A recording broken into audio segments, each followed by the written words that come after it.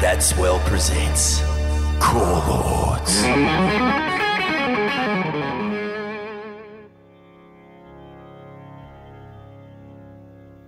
I guess it's pretty funny because the last time I was at your joint was probably, I'm going to say, well, when I was living here, it was like 10 years ago. Yeah, at least, yeah. And I was living out at Brad Masters' joint, the late Brad Masters, and your place was still basically kind of half surrounded by rice paddies and stuff, like, and now, now you're fucking living in the middle of Cooter, it seems. It's pretty good. I mean, you got to love that you can go to the end of the street and get a dick bottle opener. You know, Yeah, whatever you need. some Pseudo. You'll never run dry. Valium or pseudoephedrine. It's but that said, your joint's mental. Like you're blocking it all out. You walk inside your place and you could be in the middle of fucking Sumba. Yeah, that's how my wife's mom kind of designed it, with like a multi-family compound.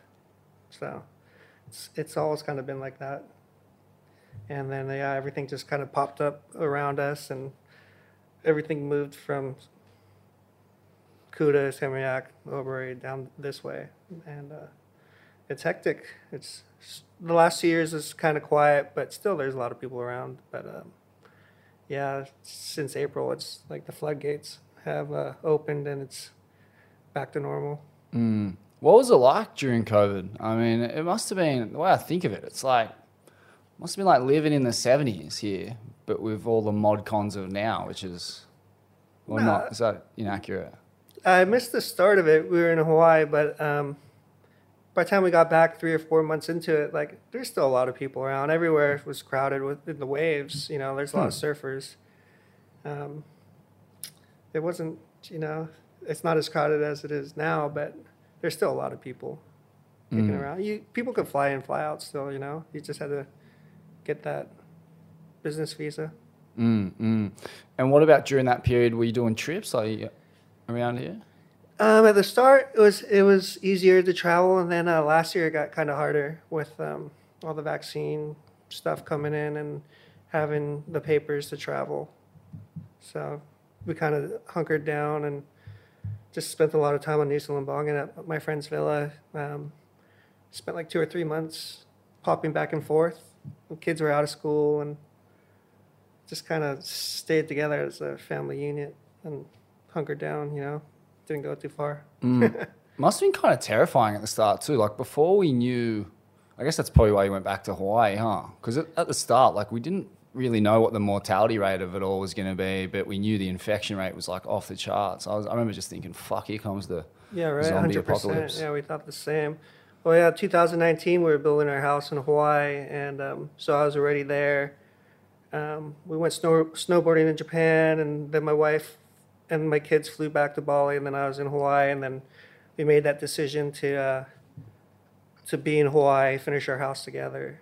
And so they actually got on the last flight to Hawaii from via the Philippines, and then that was the last flight leaving Indo for a while. And yeah, we're in Hawaii, and everything was kind of like, I was like, oh, this is going to be sick. Get some good late season here, and it'll be uncrowded. And yeah, then COVID hit, and no one was in school or working, and like everywhere's packed. Like in the waves was packed, the beach was packed. The only good thing was there's no traffic to drive to like a Home Depot to get all this house stuff. So like that happened, and then we finished the house, lived in it, and then decided to fly back to Indo as a family and be here for, I don't know, the last 2.5 years. So that's what we did. Wow. And what about, how are the local communities faring during that period? I still haven't really uncovered how they were getting by, like, without the tourism dollar. Yeah, Bali and Indonesia definitely felt that the hardest out of, I guess, the rest of the world. Like, I guess tourism in America and Australia and like everywhere was thriving, where Indonesia was really hurting. And yeah, it was really sad to see like our local friends and families struggling. And a lot of people helped out to help them buy, and to see tourism back now is like that's the best thing ever for them. And I'm happy to see everyone like thriving again. But yeah, it was really hard the last 2 years for the local community. Was there positives that came out of it for the local community? Like, I mean, kind of like a reminder that they can survive without tourism. Like, I don't know, maybe that's empowering in a sense to realize that, fuck, if it all goes tits up, they can kind of go back to the family compound and grow food and like get by, or I don't know if that was actually how Yeah, it was. definitely. Like the guys in Nusa Lembongan started growing seaweed again and started farming seaweed, which was cool to see. They're like, well, there's no tourism. Like, we'll go back to our roots and start doing that again. That was pretty cool to see that. That's interesting, yeah, because often the roots are where the happiness is. Like I obviously working over here for Vice Indonesia for a bit. I was kind of got the opportunity to write some stories about like water fucking shortages and tourism and just like the changing nature of this island. And I remember this a couple guys telling me stories that like, their family had sold their land and had been turned into a hotel or whatever. They'd sold their rice paddy, and then so they went from this like ancient rhythm of growing rice, which was up at daybreak, work for a few hours, you go home for a few hours, hang on the family, do another couple of hours on dark. They went from doing that to like these fucking weird like 12-hour, 14-hour days where they're kind of like not really doing a whole lot either, just kind of looking at a computer, like shuffling around these new school hotels. And he was like, yeah, I mean, I'm making more money, but I'm fucking miserable. Like, I hate this shit. I wish we didn't sell our rice paddy now. I wish we could go back to farming rice. I don't know if he really meant that, like whether he got back there and to growing rice, whether he'd actually be happy. But yeah, it's something to be said about living in the rhythm with nature and growing your own food. And yeah, you're poor, but health is wealth, and money is clearly not everything. 100%. Yeah, there's probably multiple stories like that, but it's progress, and if they wanted to hold on to their land, they probably could have. You look at around here, it's like land's not cheap. It's like more expensive than Hawaii. It's crazy, So like, you sell your land, your family's pretty much set, and their family, their kids and their kids. But it's definitely takes away from that old school way of life, I guess. And to their credit, though, despite giving up, they've accommodated a lot of capitalism and a lot of, the property speculation and selling shit and whatever. But the craziest thing about this island is that they stick so tight to their ancient traditions, and they do just still shut the joint down constantly for tripped out Hindu processions like, Nyepi and Galungan and fucking a million other ones. Yeah, it's remarkable. It's a one-of-a-kind joint. I don't know anywhere I've been that manages to kind of balance the spirit world with the economic world. Yeah, that's why Bali is so amazing is their culture and their way of life, like that's what draws a lot of people here, and a lot of people fall in love with that. What about, man, you must have seen this joint change so much. Like, tell us about your first trip here, or your first memories of this joint, and not necessarily Bali, but like just, Indonesia. My first trip was with my dad and my sister and my uncle. I think I was around 13. And my dad went to G-Land the year before, and he's like, oh, you guys could probably surf it, and you guys will like Kuta, and it'll be a cool trip. So we all did a family trip over here. And I remember Kuta halfway, the first day was like 6 foot and just like barreling left and right, and I was like, wow, this place is so sick. And then we went out to Ulus, and then we went to G-Land, and then we came back and went out to Lembongan, and like it was a pretty crazy trip, and like there's no one around, and it was really like old school back then, like I don't know how long ago that was. I was 13, so. And then we all just came back every year since then.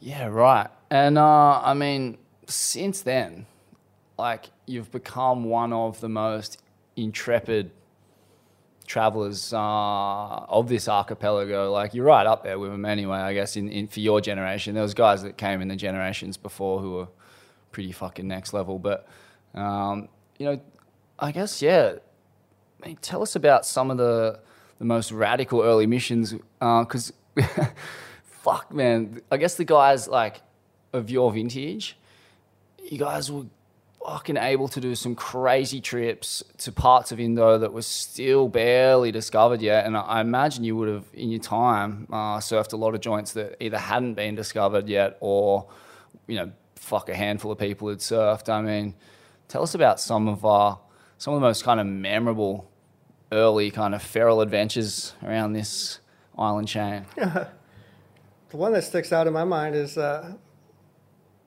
first time I went out to Nias. It was for a contest, and there's like 30 of us on this flight from Medan to Nias, and we flew all the way out to Nias. The guy circled the island, and there's this huge rainstorm, and the plane couldn't land, and then we had to fly back to Medan to refuel. Landed in Medan, refueled, 30 of us or 40 of us hopped back on this propellered plane and flew back out to Nias again, circled twice, couldn't land, flew back to Medan, refueled. And a third time, it's still raining, the weather hasn't changed, we're just circling around, the pilot just rushes it, just starts fucking going for it. And I remember looking out the window, and it was just stormy, rainy, and all I could see was coconut trees, and the plane was flopping up and down and side to side, and the turbulence were so crazy. And just remember looking at Sam Carrot, I think I was sitting next to him, like he had this look on his face of like we were going to die. I was like, oh gosh, like here we go, like, and we just hit the runway. I think we bounced like 3 or 4 times, and it almost felt like the pilot was going to pull back up, and he just held it down and just like got to the end of the runway, and somehow we pulled it off. And I just remember going, fuck, that could have been like 30 of like the best surfers around could have just died, I think I was like 16 at that time. I was just like, holy crap, that was nuts. Wow. Old school. And then they put us on this bus, and we're driving. The road was different. We're like almost driving through the mountains and stuff, and we'll get to these bridges, and the local people pull the planks off of the bridge, and then they would make you pay. Oh, you got to pay, and then they'd put these planks back on the bridge, and then these like we would get out of the bus, and the bus would drive across this rickety bridge, as like you wouldn't want to be on the bus driving across this bridge. I was like, if the thing breaks, you'd be dead, and you'd walk across it behind the bus. You're like, holy shit. And I remember like 3 or 4 times there was bridges with no wood on them like that. You're like, fuck. It's pretty nuts. Fuck, that's wild. Wow. And I guess Nias, what kind of a place in your life did that wave serve over the years? That was like, on that trip, definitely got like one of the top 5 barrels of my life. Like it was pumping like the day before the contest.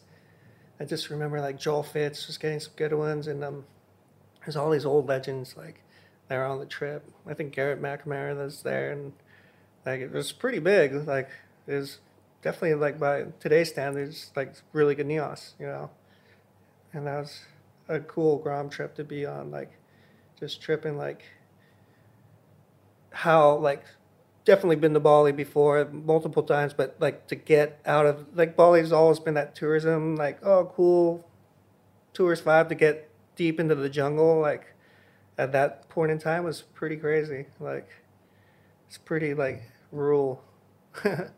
I remember then I lost, and I was like, oh, I'm going to go home, and I flew back by myself, and just the mission to get back to Bali was like took me like 4 or 5 days, and it was like, you thought it was hard to travel now. Like back then was like, it's like being in the Stone Age, Yeah, I mean, that's a wild trip too for a 16-year-old unaccompanied to Nias, traveling with a bunch of heathen maniac degenerates. Like, that's Yeah. That was a wild era of pro surfing at the best of times, let alone, I mean, what was that, like a kind of high rated QS? I think it was like a 3-star or something. Right. Yeah. Yeah, what was that like, man, just being in that scene as a kid? It was crazy. Like, times have definitely changed. You know, like, back then, like, anyone could enter a contest and just show up and surf your heat, you know? And just remember, like, a lot of paddle battling going on, a lot of tactics, you know, being used on me. I wasn't using that. I was getting smoked by guys that were fake paddling for a wave and then turning around, getting the next one. You're like, what the fuck? Just shit like that, you know? No, there's no priority. Like, when I used to do contests, there's never any priority. It's just fucking run your opponent over. Yeah. Fucking paddle them deep, fucking whatever. Do you remember who you had in that event? Nah. No idea. And I guess that zone, like, I mean, there's a couple other ways. We're pretty vague about them, but, like, there's a couple of, over the years, like, a couple of fucked up waves, one in particular that comes to mind that, I mean, as far as I know, you're definitely one of the first guys to really, you know, challenge yourself out there or kind of set the bar for what was possible at that joint. Mate, can you talk to us about that wave and, you know, why you made the decision to go surf it, what it looked like the first time you surfed it, and how you kind of made those baby steps into surfing I don't it? know what wave you're talking about. Which one? We'll bleep it out, but you don't have to name it. I'll name it, but we'll bleep it out. Oh, yeah. Fuck, we actually surfed that wave on that trip. I remember paddling out there, and the guys were surfing it. Like, fucking, it was huge. And it broke different. It was closer to the beach, and I just remembered shitting myself. Going, this is the gnarliest wave I've ever seen.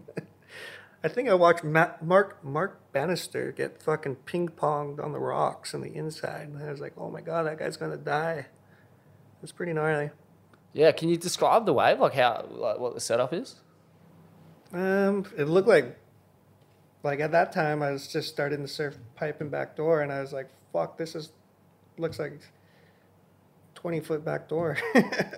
Wow.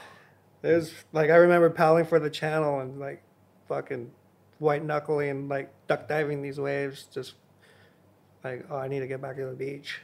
It's way too big. Wow. Holy shit, that's insane. So you're 16 years old. Fuck, that's crazy. I didn't know people were surfing it that long ago. That's nuts. Yeah. The one year they moved the contest up there. It's not a secret. It's just people forgot about it.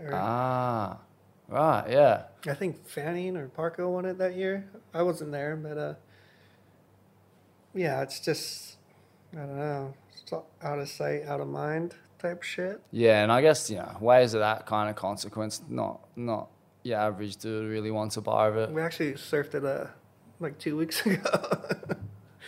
It's fucking nuts. It's nuts still, yeah. Yeah. It'll be nuts for thousands of years to come. And what about, man, I mean, fuck, so many crazy missions you're on, like fucking Apocalypse and all that shit. Like, fuck, man, talk to us about, you know, you've seen some waves discovered. Like, they were there, they weren't there one day, and then they were there. I don't think, I was any discoveries, but definitely. But when that came online, like, I mean, yeah.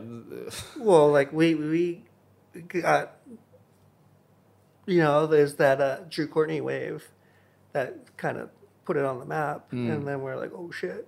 And, you know, and take people out there, oh, it's a closeout. You know, yep, it's a closeout. So I think it's just a glorified closeout. Yeah. You get a 10 seconds of the thickest fucking pit you can get before that thing kills I it. like surfing off the wall. It's similar to off the wall. Like, Yeah. shit like that. Man, I'll never forget this actually. Being on the beach at Pipe, and it was like a kind of weird, like morning sick, straight day at Pipe and Backdoor. And I came in, I looked up the beach, and you were sitting up there on your own at Off the Wall, and I swear to God, from where I was looking, this thing looked like a 10-foot double up, and you packed it, and like traveled, and it fucking just, I don't know, I guess it ate you at the end. Do you remember this wave? I remember seeing you on the beach after and being like, That's what it's pretty common. I used to like to do that for fun, you know, like sit. It used to be uncrowded down there, or now it's pretty crowded, so it's not as fun, you know. But if you could get a barrel with no one around, and you make it, you don't make it, like as long as you get in there, that's all fun to me. Man, like the capacity of that joint to offer up waves of a magnitude that's like, it's kind of unparalleled, it seems to me, almost like tripped out double ups, like waves that are like in that 10-foot range, but there's two of them stuck together, and it's glassy, and it's like fucking, yeah. I mean, it's so nuts. The shit you must have seen at that joint over the years.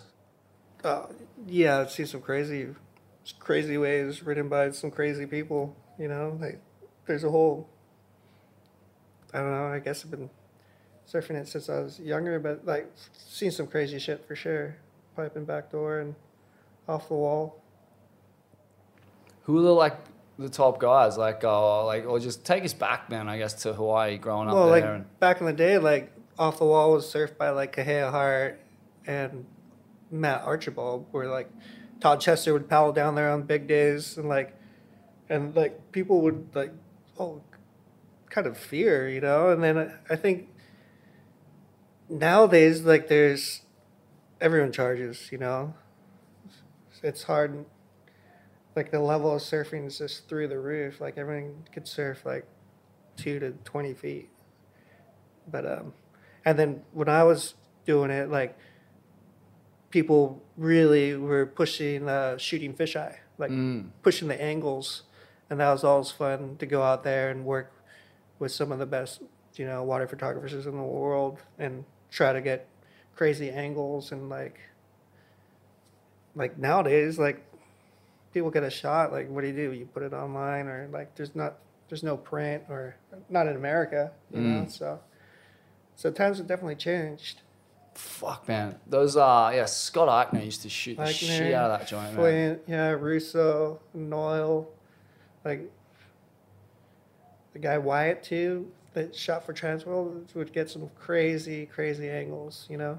I mean, were these guys getting fucked up? Like some of the shots Eichner used to have, like it almost didn't make sense. You're like, are you like in the lip on that thing? Their timing was so good. Like I remember Eichner would sit like at least 10 feet further in than everyone, and more towards the shoulder, and then he would swim out with his camera in his hand, like kind of pointed at the sky, and he would just do like this alligator, like slow slide under the lip, and he would have his camera just pointed up, and he would you're like, whoa, this guy's like totally out of position, you know.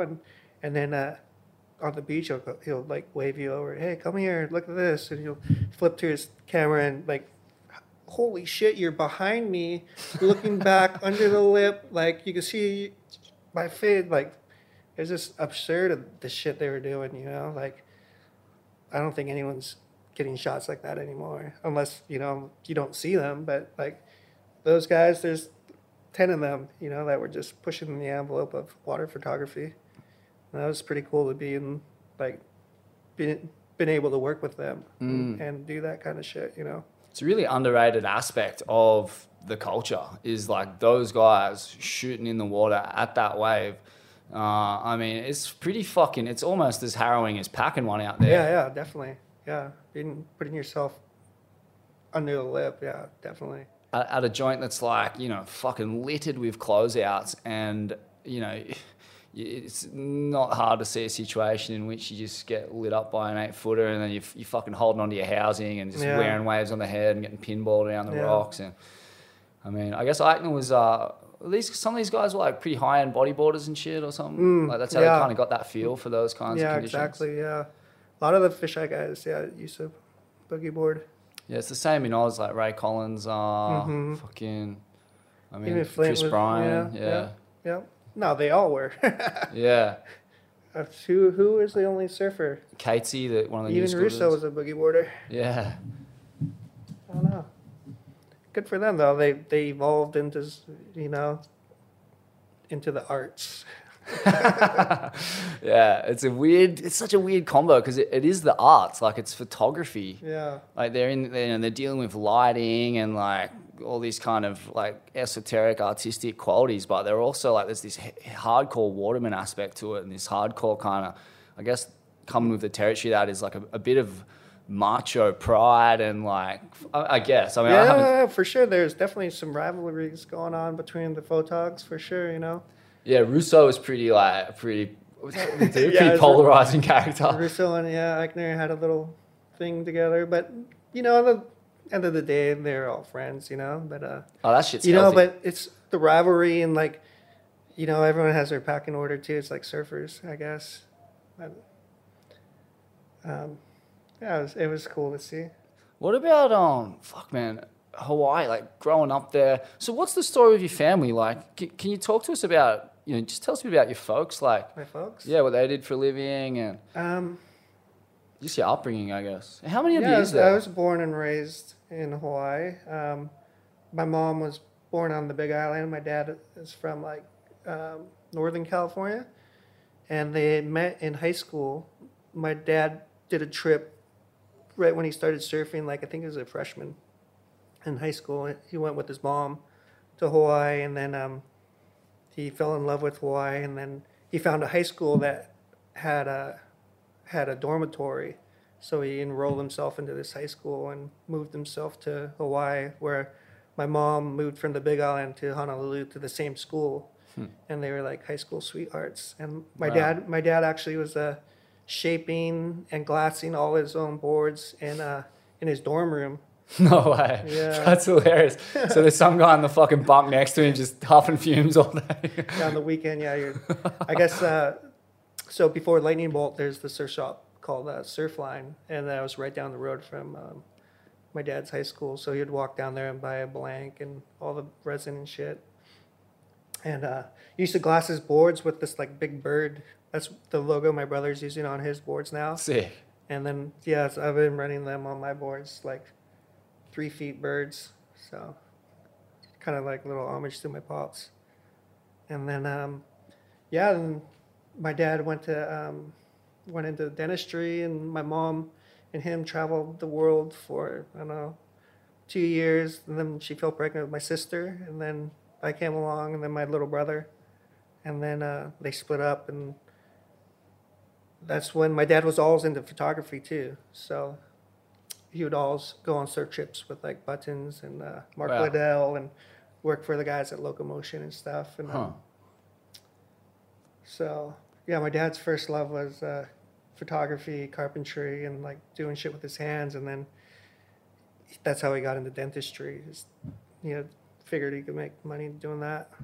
Sick. But yeah, when my parents split up, we were living on the east side, and then my dad moved to the North Shore to, like we were already surfing, and he thought that'd be a good move for us. Before, it's like the new soccer is, we were kind of like the outcast kid, not an outcast kids, but like everyone's going to baseball games where like I was playing baseball. My dad's like, "You're not going to this game on Saturday. We're going surfing. Let's go." Like, or he'd pull me out of school and go, "Let's go watch the Pipe Masters. I'll shoot it. You can come hang out." I was Holy like, shit. yeah. Watching the pipe comps as Yeah, a kid like, would have been a trip.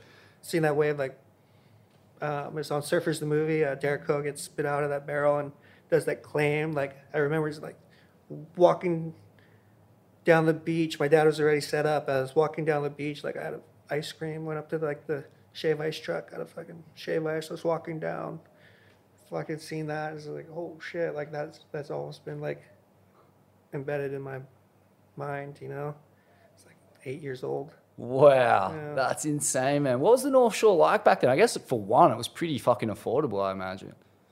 When we were younger, Yeah. it's pretty nuts, There's a lot of, it's like the Wild West, where now it's still pretty gnarly, but it's changed a lot. I don't know. We've never had any problems. My dad's was always friends with you know, the right people. And then I rode for I don't know, you know, I guess is, you know, we're little kids, and people would like look after you. You know, they wouldn't. But yeah, definitely people definitely get taxed, or you know, it's pretty gnarly. It must have been so gnarly at that point.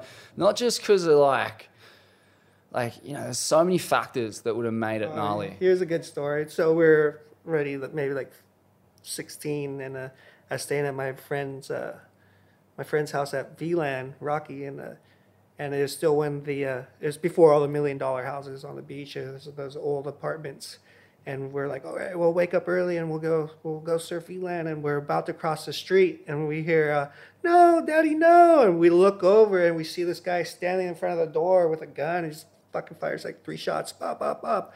Me and Rocky look at each other and like, oh shit, and we like hop over a wall and just watch this guy like peel out like 7 in the morning. We're like, God, he just probably killed someone, which he didn't. He just fired a couple shots into the apartment, but we're like still like, oh, it's pretty gnarly around here. Holy shit, man! That's the only time I had seen gunfire. Yeah, I was sure. chatting to Jodie Cooper one time. She told me this story about she was staying with like a Californian family, you know, just like staying on their floor, renting, whatever, getting by. And I guess they were like slinging a bit of coke on the side, and whoever was like running that market at the time, that they kind of found out. Oh yeah. And they weren't too happy, and so they kicked the door in with balaclavas and sawn off shotguns, and you know, Jodie was eating some fucking Haagen-Dazs in the kitchen as you do, and just was like, oh my God, and fucking like hit the deck in the kitchen, and she kind of managed to hide out there for a bit, and these guys are just tearing the joint up, fucking, you know, rifle butt the dude to the ground, and fucking, you know. It's definitely a Wild West. They're like going, fucking give me the money, and the guy's going, I don't know where the money is, so they like take the chick in the fucking room, and they're like beating her up a bit, and then Jodie gets found, and she reckons they just like, this dude just grabbed her by like the fucking shirt and like head and just like threw her, like I think they were tied up even on the ground, and she goes, I was lying there and I could fucking smell shit, and the dude had shit himself, literally. I wouldn't doubt it. I would have shot myself too. Fucking oath. Wow. That's so heavy. Yeah, it's so heavy, man. I can't imagine, like, just, I guess that's what I was leading to. It's like so many factors making it heavy. Also, like, it was pretty compressed surf scene, you know? It's like a small area. And back then it was even more of the Mecca, you know? Like, there's more of the scene. Like, we had neighbors, like, they had a purple light on, like, 24/7, and we're grown-ups, like, what's going on over there? They're like, fuck, obviously growing, you know? Yeah. Wow. Yeah. Fuck, man. Because it's like you got all that like pressure of like, you know, like it's an indigenous population that's been colonized. Like that's one layer of fucking like gnarly shit. Like it's always a gnarly thing wherever you go in the world. If it's fresh, like Hawaii, it's the same in Australia, really. Like fuck, man. Yeah, right. There's always bad apples. There's that, and then you got like, you know, this resource pipe off the wall, backdoor. Careers are made on that shit. Like you fucking, you know, if you're on the sets at Pipe, that's a career. You don't have to leave the island. Especially back then. Fuck. Well, I mean, what was a wave worth back? Like, you know, you get on one of the waves of the winter. Yeah, you get a cover shot. That thing will last you like 3-4. They'll make your whole career. That's an insane concept. Yeah. And guys realize that pretty early on. Yeah. It's one of the things that's not really understood that well outside of Hawaii is that guys understood pipe was a resource, and it's if like you have a clip on Instagram that goes viral, like fucking people don't care. Yeah. You had a cover shot in the early 2000s. You get a sponsor, you're good for like 4 or 5 years. Yeah. You know? Yeah. Seriously. Fuck, it's an insane. Because 1, it's going to be a nuts wave. 2, it's going to be a nuts photo. 3, there's the whole surf industry and the whole world is like drawn to these magazines that the only place you could see it at, you know? But in order to, like any resource, in order to control it and be on that wave, like, man, you got to intimidate some people to get there. It's not like, you know, or I guess like there's different ways to the top. Like there's guys like, you know, your Jamies and Johns who just go on waves that people don't really want. And then there's other guys who are just on the more perfect ones. Yeah. And Yeah, it's such an interesting dynamic, man. Just, I think I spent a couple months there once, and just sitting in the lineup and watching how it all unfolded was endlessly fascinating to me. Crazy, yeah. It's fucking crazy. I mean, so when you're coming up at Pipe, like, who are the guys then? Oh, it was crazy out there. There's Braden Diaz was one of the top guys. Briley, Poncho, Miles. Wow, Sean Briley, man. Fuck, that guy is... I still reckon to this day, like, he has some of the heaviest waves ever surfed at Pipe. Hands down, yeah. Some of the craziest, like, belly flop wipeouts on purpose, jumping over the falls. Like, he's a crazy person. Oh, my God. What was he like? I mean, did you have much to do with him growing up? Well, he was older than I was. I always looked up to those guys, and, yeah, like, he was always super friendly, but, like, he's definitely had some loose moments, Yeah, I can only imagine. So you had Michael and Derek out there, and Johnny Boy, and who else? The list is like Marvin Foster, like endless. Like, lucky to get the wave, Yeah, I was just about to say, like, you look at who was running the joint then, and like there's fucking fuck all cops around. There's no camera phones and shit. So like, oh yeah, I just can't even imagine how hard it would have been to get waves there as a non-Hawaiian. Like, it just would have been almost impossible to get on a good one. Maybe not. I don't know. Yeah, just put in your time and early mornings or late at night. People can't surf forever, especially once the waves get on a good roll and people break boards and get tired or get their wave and they're happy, and then you have opportunities further down the line. But when it's shitty for a long time and there's only like one good swell, that's when it's cutthroat. Who are in your opinion, the best you've seen do it out there? I guess starting with like when you're a kid, like in that generation that was Derek above Ho's you. always been the best. Yeah. Like he was surfing it to like the last day, like he never stopped. Where you got guys like come and go, where he's just putting the time from day one till the end. So like really, like there's no comparison, unless someone's going to do that now, like until they're, but it's hard. And then making the transition to Indo, one thing I've observed just being here is, you get the opportunity to share space with Hawaiians a lot of the time in this part of the world. It's obviously, there's no waves in Hawaii.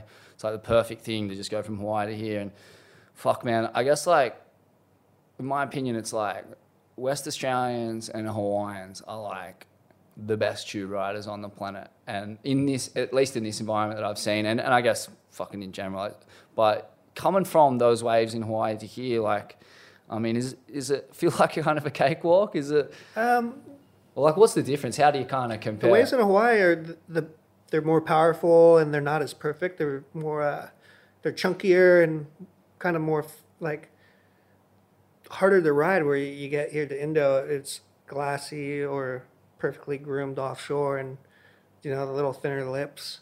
Don't get me wrong, there's definitely crazy waves around here, but it's definitely not as powerful. And I guess, Or I guess guys from West Oz too is more Hawaii type power, Yeah. And that's why the guys from West Oz do so good in Hawaii too, like Jake Right. and Taj, and that's the way I like. Really, you should go to West Oz during the summer or their winter, and then go to Hawaii. I guess like Tamayo used to do that too, but yeah, definitely, it's easier up here, and it's more groomed than being in West Oz or Hawaii. Yeah, you ever done many trips there up to Tumis and all that? No, I've never been up north. No. Huh. Fuck. Yeah, I wonder, like, the West Oz guys, like the new generation, like your Cale Walshes, Jacob Wilcox, Jack Robbo, like, fuck, man, those guys are like taking tube riding to a place that's so bizarre. Mm-hmm. And I guess like you look around and it's like, yeah, it is. It's just the Hawaiians that can kind of match that, it seems. Nate and John Florence's. Yeah, saying that though, there's a lot of good barrel riders around from everywhere now. There's everything's kind of more opened these days, you know? Yeah, I mean, any guys like one thing I've also noticed, you see guys like, if you can get barreled at behind the rock snapper, like that's also as That's technical. fucking hard as shit. It's so hard. And then you see those guys over here like Brent Dorrington and shit, and it's fucking, again, a cakewalk. Like they're getting the craziest Well, I hits. think Or making it wherever look you're from, if you could get barreled and put more time in and get more barrels, then you're going to be a better barrel rider, you know? And what about like, I mean, a lot of your career was spent, or the early part of it, you were kind of in cahoots with Taylor Steele and doing a few trips with him With around Dustin, the joint. yeah. Yeah, Dustin Humphrey. There's yeah. more Dustin, and then him and Taylor kind of hooked up, and then kind of just doing my own thing. Yeah, what was the, so you went to some fucking weird joints at that point. Yeah, not so weird. Just, I think, Not weird, but like off the beaten track, which is sick. That's kind of the best thing about it. yeah, we're looking back on it now. I guess everywhere's just, everywhere's kind of on the map. So there's just kind of, there's less people in Indo too, like way less than there is now. It's almost like I could say like the best years of my life is like early days Karamas, when you'd show up there and no one's showing up. Whoever you came with is like who you're surfing with. Like, Patet used to drive from Kuta, pick me up, and would drive straight across Denpasar, and like it'd just be me and him out like all morning just trading barrels. Like Man. those early years where it's just crazy. Yeah, there was this film that came out in Australia. I think it was called Formula 3. Came out with a Tracks magazine, and it was just after the Bali bombings.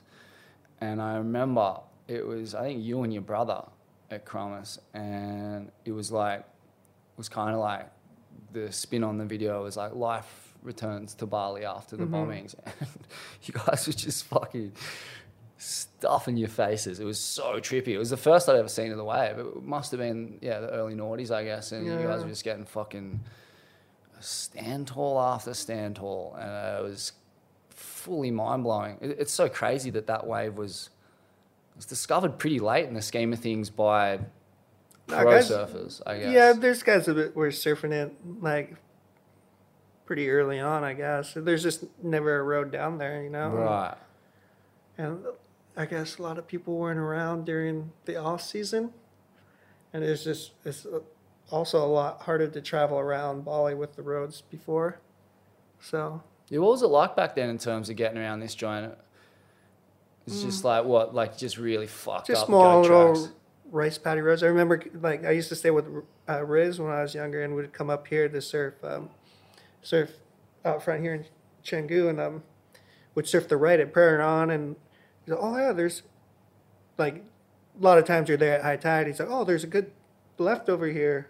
Watch when the tide drops, and sure enough, like the sandbar started. Like, oh, this is pretty sick, And when I met my wife in 2000, I met her in 2000, and she was living in Canggu, and fucking guys would surf in the morning and bail, and there'd be no one here all afternoon, like for years. Like it was crazy. Walk down to the beach, and like people would stop, like local people would stop, like give me a ride, like what are you doing, like walking around here, like never seen anyone walking around here. It's like, oh fuck. Yeah, it's crazy. I think I first come here when I was 17 and went to Canggu, and it was funny. Like even then, I was like resisting coming to Indo, thinking, Indo's blown in my mind at that age, which was it's like obviously the most There's so many waves. the most ridiculous thing to think at that point. But I guess in Australia, like It's like Uluwatu or halfway or something. yeah, there's a million trillion waves that have been put on the map since then. Like I think of anyway. But yeah, Canggu at that point, I don't even think there was a Wurrung, there was a temple. And yeah, it was just surfing there's no white people around. And to see the pace of change is so mind-melting, especially in this suburb. I think Rizal said to me once, like, fucking nowhere changes like Bali, only Las Vegas. It's like in I've Bali. never been to Vegas, so yeah. Even after those bombings, like the land value just kept going up. Like things didn't slow down, you know. And again, it's the culture and the people being so lovely and welcoming, and then they want to show you everything and help you out. Like it's the only like it's the most user friendliest place in the world. Like in my opinion, like, and it's cheap to get around, and you can survive for cheap. You know, eat and and people just want to help you out, and that's what makes this place so sick. Yeah, it's such a weird, like, coming from Australia into this culture, especially having not been here for a few years, the culture shock is so intense in the best kind of way. Like, you step off the plane and you realize, like, everyone here is doing their best to treat each other well. Like, Yeah, 100%. it's part of the... There's no homeless people around here. Fuck, that's such a good The point. families take care of each other, and you know, like everyone takes care of the grandparents, and the grandparents take care of the kids, and like it's I guess it's almost like the Asian way of living, really, you know. Yeah, it's like I guess that's the concept, the underpinning belief is this belief in karma, and it's like, you know, karma means deed, and like do a good deed, and it's like you're paying it forward constantly, and if everyone What does goes that, around comes around. yeah, if everyone's constantly paying it forward, it's just like this fucking insane like grassroots, like it's a way of taking the power back in life in a country that is infamously corrupt and has been fucked over by the worst kind of dictator, you know, like for so long. But I mean, this belief system predates Suharto and that shit by fucking hundreds of years. Yeah, there's also two different cultures, you know, that Balinese are Hindu and you know the big city in Jakarta, and those guys are Muslim. So like I feel like the Hindu and Balinese culture has always been more. That's why the tourism's here in Bali, you know, and that's why people are drawn to.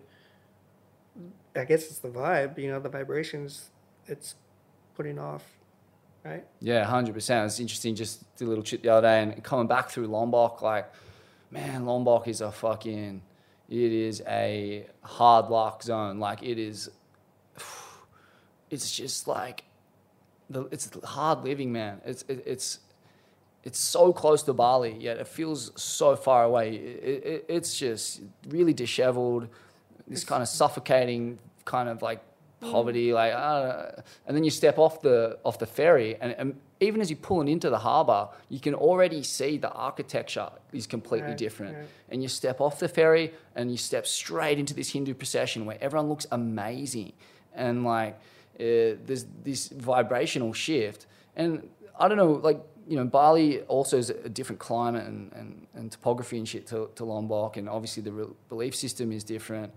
There's actually a lot of Hindus in Lombok. Right, and East Java too, right? There's like it's kind of spread. Yeah.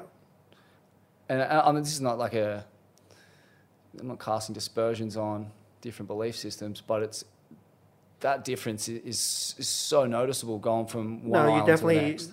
Like even when you land on the plane, you just feel a different vibe, you know. It's definitely a different feeling, and like I said, it's like a vibration, you know, like. And then I think it definitely like it attaches itself to you, like and how you feel. I think that's why a lot of people love it so much, is because they land and they love the feeling of it. And then on the flip side of that, it's pretty like a bit woo woo, but like.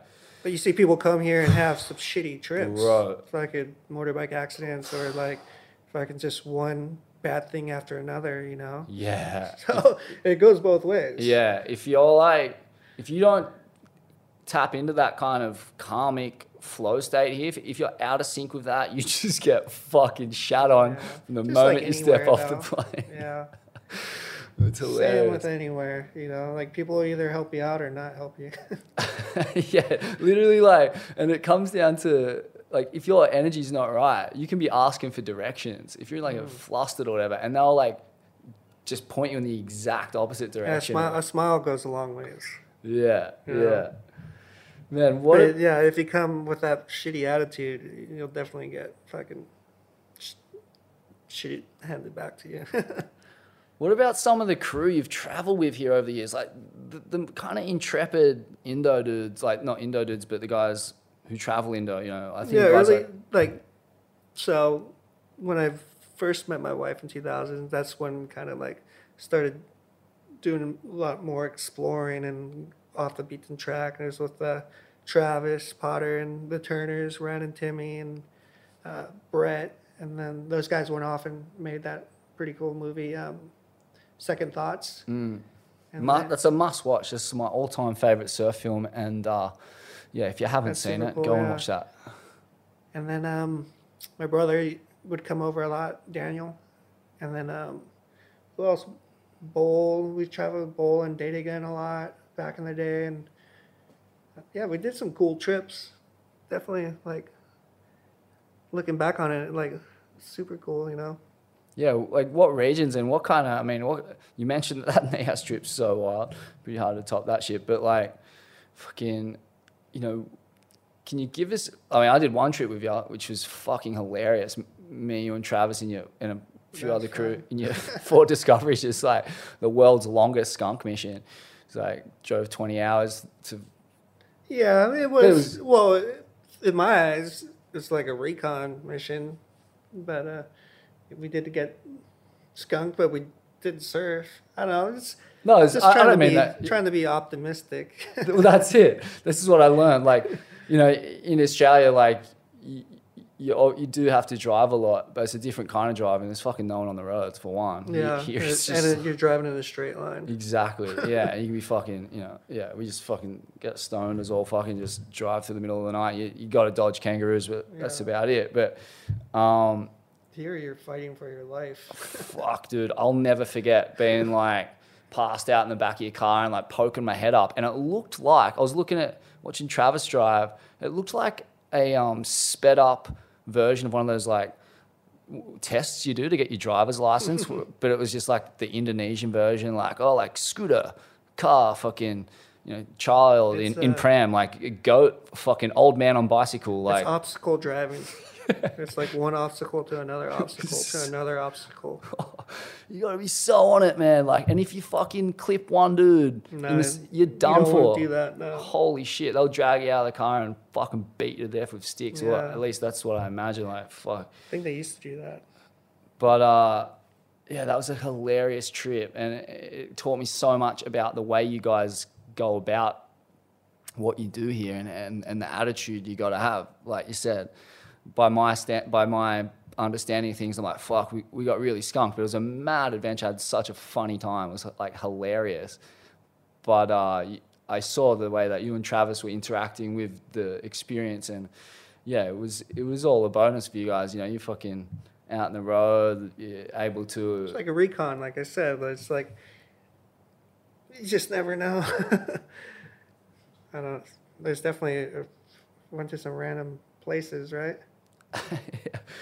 What about any of those come up trumps? Like you've been on missions like that and just fucking. Yeah, I don't know. Yeah, I guess they all kind of like blend into each other. Thinking about them, but yeah, definitely you get some waves. As long as you could avoid crowds, you know, and get a couple fun ones here and there, it's a win. Yeah. Especially this day and age, fuck, it's so crowded. Oh, fuck, man, isn't it? Yeah, and just quickly, like, back to Taylor, like, and Dustin, like, man. So where did you go in that period? Was like I felt like you were saying you went to like Iceland and shit on one trip. So, Yeah, that was with like Ross Williams. Yeah, that was for another thing. Yeah. Right. No, I was traveling all over the world during that time. You know, like we were just, I don't know, I was doing stuff for my sponsors that I was writing for at that time, and I don't know, they were kind of doing their own thing. It wasn't like I was in cahoots with them. Mm. My wife was here, and you know, we were starting our family, so I was just kind of a bystander of their huge production, I guess. Mm. What was Iceland like? Iceland was cool. It was a Jeff Devine trip, and it was on it Ross and John Rose and Gerlach. Iceland was beautiful. Went to Norway too. Yeah, saw some huge waterfalls and glaciers and fucking icebergs and shit. It was sick. Holy smokes! How'd you go surfing? What's the waters like? Be like, I was cold. Yeah, it was more of a novelty trip. We kind of just picked the 2 weeks and went. You know, we didn't time it with any swell or. I'm sure like guys have been back now and figured it out, but that was like 20 years ago. You know. And what's like the weirdest place you've ever been and fully scored? I don't know. The weirdest. Or like the most far flung, the hardest to get to? Everything's just all blended together. Hardest to get to. Everything's hard to get to. Did you guys like go to Oh, Africa at one? no, one time I was all the way in France and Rip Curl wanted me to go to Tahiti. And so I flew from France all the way to Tahiti and that was pretty fucking far. And I remember waking up on the plane. Oh, we're landing in Tahiti. And the plane turned around halfway to Tahiti and flew back to LA. And I had to sit there. And I was just like, oh, shit, this sucks. So that made it even further, you know. And then getting to Tahiti and then couldn't find, no one was there to pick me up. And then I had to, like, get another plane to another island. And I had to, like, walk around and find a ride and couldn't find anyone. And eventually found them and the waves were pumping. Oh, we left a message for you at the airport. Yeah, I got that one message, but didn't get any other messages. It's just kind of like, I don't know, full Grom life, you know? You just got to roll with the punches. What do you think you learned from doing all those like wild trips at such a young age? I mean, how's it shaped you, I guess? I definitely found out that I love traveling, you know, and I love adventure. What's another fucked up one? We went to Peru in '98 during the El Nino. That was gnarly. God, so there's no waves. No, it was pumping. Oh, right. But so Peru gets like an inch of rain a year, and we were there. It rained like 30 feet. Wow. Yeah, so the roads were washed out, and all the rivers were flowing, and bridges were washed out, and it was a 6-hour drive. Which way we were going, north or south? But it took us like 7 days to do a 6-hour drive. Yeah, it was fucked. Ted Grambeau was on the trip. Hedgie, Pancho, John Frank. No, John Frank. But what did we do? We ended up going to the Galapagos. That was sick. Oh, true. Yeah, early days in the Galapagos, and there's like all the iguanas and seals on like everywhere, and I'm pretty sure that was pretty early days for the Galapagos surfing. Like Wow. '98. That's Whoa. fucking ages ago. That's a while ago. And that was with Hedgie and Pancho on that same trip? Wow. Ted Grambeau. So, yeah, I mean, fuck, there's some wild characters to be sharing space with. I guess that's the funny thing about surf trips is, man, you get to know people real well. Like, Yeah. You in each definitely other's have. space. What was the hog dog like to be back? Back in the day, Back in the day. yeah, I traveled with him a lot. He was like super motivated to do well, like really fun to travel with, like always positive vibes, like he's always happy, you know. Yeah.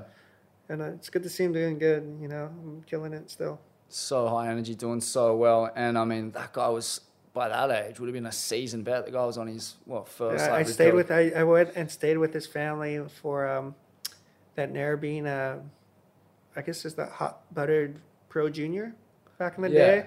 And I remember staying there at his house, and it's the first year I met him. I guess we would have been like 13 or 14, and I knew the McDonald twins, Anthony and Phil, and then I remember Parco and Dingo got into like a little scuffle, and both of them were crying, like tears rolling down their eyes. I just remember looking at Hedgie, I'm like, what's up with these guys? Like, they're fucking babies. Like, what the fuck? And just so happens they're fucking two of the best surfers in the world, you know? Like, they're like little Groms in tears. Like, what the fuck? At Hedgie's house. Oh, that's classic. Yeah, so you were on Rip Curl for how long? That might even be, I don't know, most of my teenage years. Yeah, and I guess that's coinciding with the later stages of all that, the search missions. Like, fuck, watching those. I mean, I guess they're still doing them now, but I remember watching those films like blowing up and shit back in the day with Tamayo, Yeah. and Davo, and these are the guys you were kind of sharing space with. Yeah, both those guys, yeah. Yeah. Barca rode for them too, and yeah, pretty good story. But yeah, when I met my wife here in 2000, I was redoing my contract, and the team guy tells me, "What, you're gonna go live in Bali and live with your girlfriend and go on surf trips?" I'm like, "Yeah." He's like, "Well,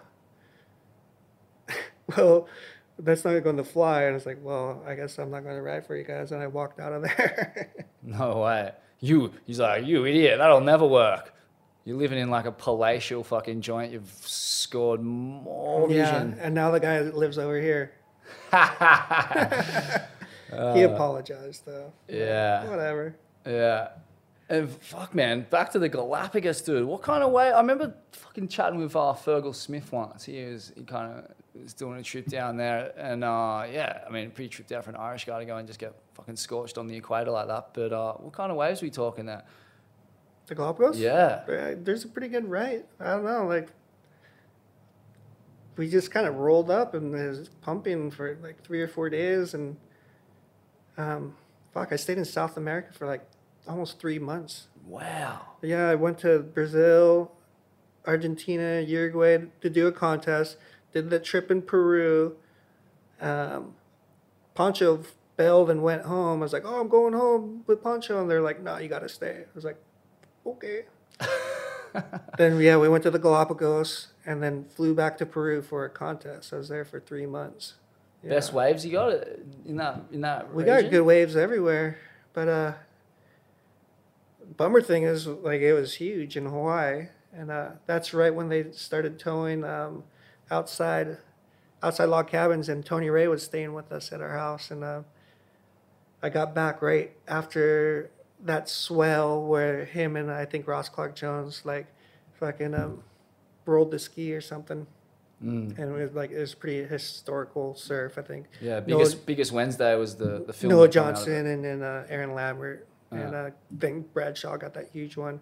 Yeah, then I remember rolling back into my house after being gone for 3 months, and fucking Tony Ray was just on my couch, just like, "Bro, the waves have been pumping. Like, where you been? Fucking South America." I was like, "Fuck." Oh, wow. Missed the most iconic Well, I'm like, season. "Fuck, it's too big for me. It's like 100 feet, you know." But Yeah. I'm sure there would have been some sick days. But it is what it is. Man, what an eye-opener, though. Like, I mean, how old were you at this point? Maybe 17. Fuck, dude. 17, unchaperoned in Brazil. Holy shit. I mean, yeah, fuck, it's a sketchy part of the world. Nah, South I was America. traveling. I think, like Poncho was there. Right. And Love Hotel and Miles. They came and went. Like, I remember, like, I think Dan Malloy, they were there doing the 3 contests, and they went home and then came back for the Peru contest. They're like, "You're still here?" I was like, "Yeah, I'm still here." They're like, "Holy shit." That's fucking so funny. Wow. Holy smokes. Fuck, No, it was man. a great trip. I loved it. Met Yeah. a lot of good people. I mean, you must have some crazy memories of, like, Brazil and shit. And I don't know, like, I've never been there, so I'm just like... It was down in Florianopolis. I've been down there like 3 times. Oh, okay, so for the QS down Yeah, there. I've never been to Rio. Yeah, I always wondered what those Yeah, big yeah. cities in Brazil are like, man. It's Yeah, fucking so many Florianopolis people. is like almost like a Hawaii vibe. Oh, okay. Yeah, it's super killer. Yeah. And man, I mean, finally, like, fuck, what's the future like here for you, man? Like, because I guess you're fucking... Most of the stuff I see on your Instagram account and footage-wise, you're kind of just... You've been setting the standards in fucking intertubular travel, like, with your own camera. Yeah, I love shooting a POV, and then Fuck. been shooting a lot of VR stuff. No A lot of shit. VR, yeah. That's interesting. That's who I enjoy that. It's like if you put your normal camera on a 2-foot pole, you'll get some cool shit too. But if you put your VR camera on a 2-foot pole, you're getting even cooler shit. Wow, what's the future of that? So is that going to be purposely designed for like headsets Well, yeah, and that kind of stuff. you could watch it in 360 in virtual reality, or you could reframe it to where you pick to where, you know, like say on a normal TV, where to like a normal edit, but you could pick anywhere in that 360 degrees that you just shot, and then you can pull high frame grabs and shit. It's just a lot of work. And paddling around with a 2-foot pole, like I don't do it that much, but like when it does get good, I enjoy it. Yeah, that was amazing. That Stab initiative down to the desert in Oz. The stuff that came out of it was so tripped out. That was actually one of the best runs of waves of my life. Yeah. Did a trip out to the island. I took Billy and my buddy Griggy. We scored pretty big. Like I probably got one of the best waves I ever got out of the lips, and then packed my shit, went out to Oz, and then went straight to Kelly's wave pool, and then went down to Mexico, and then went back to Hawaii. That's when we got our building permit to start working on our house. But yeah, that was like, and I was just coming off of my back operation too. I didn't surf for 2 years. A lot of people, Really? yeah, didn't know that. Good year, I couldn't even like paddle around, and then Holy a shit. good year, I could barely stand up. No way. How did that happen? Just a lot of wear and tear. Initial wipeout was I was in Japan, and it was super gray, and the water was gray, and I did this flip it for this wave, and I airdropped, did the splits, Fuck. got sucked up and over, and landed back on my board and did the splits again. And I remember popping up, and fucking these 2 Japanese guys are sitting in the channel with their mouths open, like, oh, like, holy shit. And the waves were pumping, so the adrenaline was pumping. So I was like, got back up and just kept surfing. And then by the time I got back to Bali the next day, back on my back, I was like hobbling around, and there's a good swell at Karamas, and, you know, a handful of guys out. So I just surfed through the pain, and then eventually, yeah, figured out I had like 2 compressed discs. But yeah, so I got them fused open. I got them fused open a couple years ago. True. Wow. That's fuck. That's A insane. couple bad wipeouts that did it. Yeah. And so you were doing little strikes to Japan and shit from here. 'Cause Back in the day. yeah, Yeah. we're so close to Japan in Indo. You're so close It's to just anywhere in hard, Asia. you know, hard to engage what's going to happen. Yeah, with the typhoons and all the wild climactic energy over there. Oh man, fuck, good to hear you back on the back on the straight and narrow. That's a. I did not know you were pretty much out of the water for 2 years. I mean, what's the process like to even? Do you feel like you can get back to where you Well, were? now, like, it's really just in the last, like, 15 months, I could make a late drop. So I just started, like, pushing myself again to surf the waves that I like to surf, you know? And what was the rehab process like? How do you? A lot of stretching and rolling, and I went to Oz and worked with this lady from Czech, and she gave me a lot of really good advice, and taught me a lot about my body that I guess if I would have known before, I would have not have been so fucked up. Yeah, it's not. It's fucking funny how little. It's almost like it was like a cycle of injuries that like kind of led up to it. It was like I blew my eardrum out the year before. Like I have like a nonstop ringing in my ear, and then the next year I hit my head on my knee, and I got like a concussion, and then my back is like a fucking 1, 2, 3, like bam, bam, bam. Like it's pretty shitty. Yeah, it's pretty easy to just not get the memo of like how to really take care of your body, and I feel like Slater's kind of shattered that, or he's like really rammed that consciousness home. Yeah, of, like, what's he's possible. also a superhuman. Yeah. He's like super flexible and double jointed. Yeah, True. Yeah, I hear that, yeah. but like also like big into like Like I could never even touch my toes from like the get go from day one. Yeah, there's a lot of guys like that that have gotten to pretty high up in the surfing Yeah. world. But Well, a lot of surfers have bad lower backs too, which is kind of weird. yeah, and you got to fucking. It's not something we're designed to do.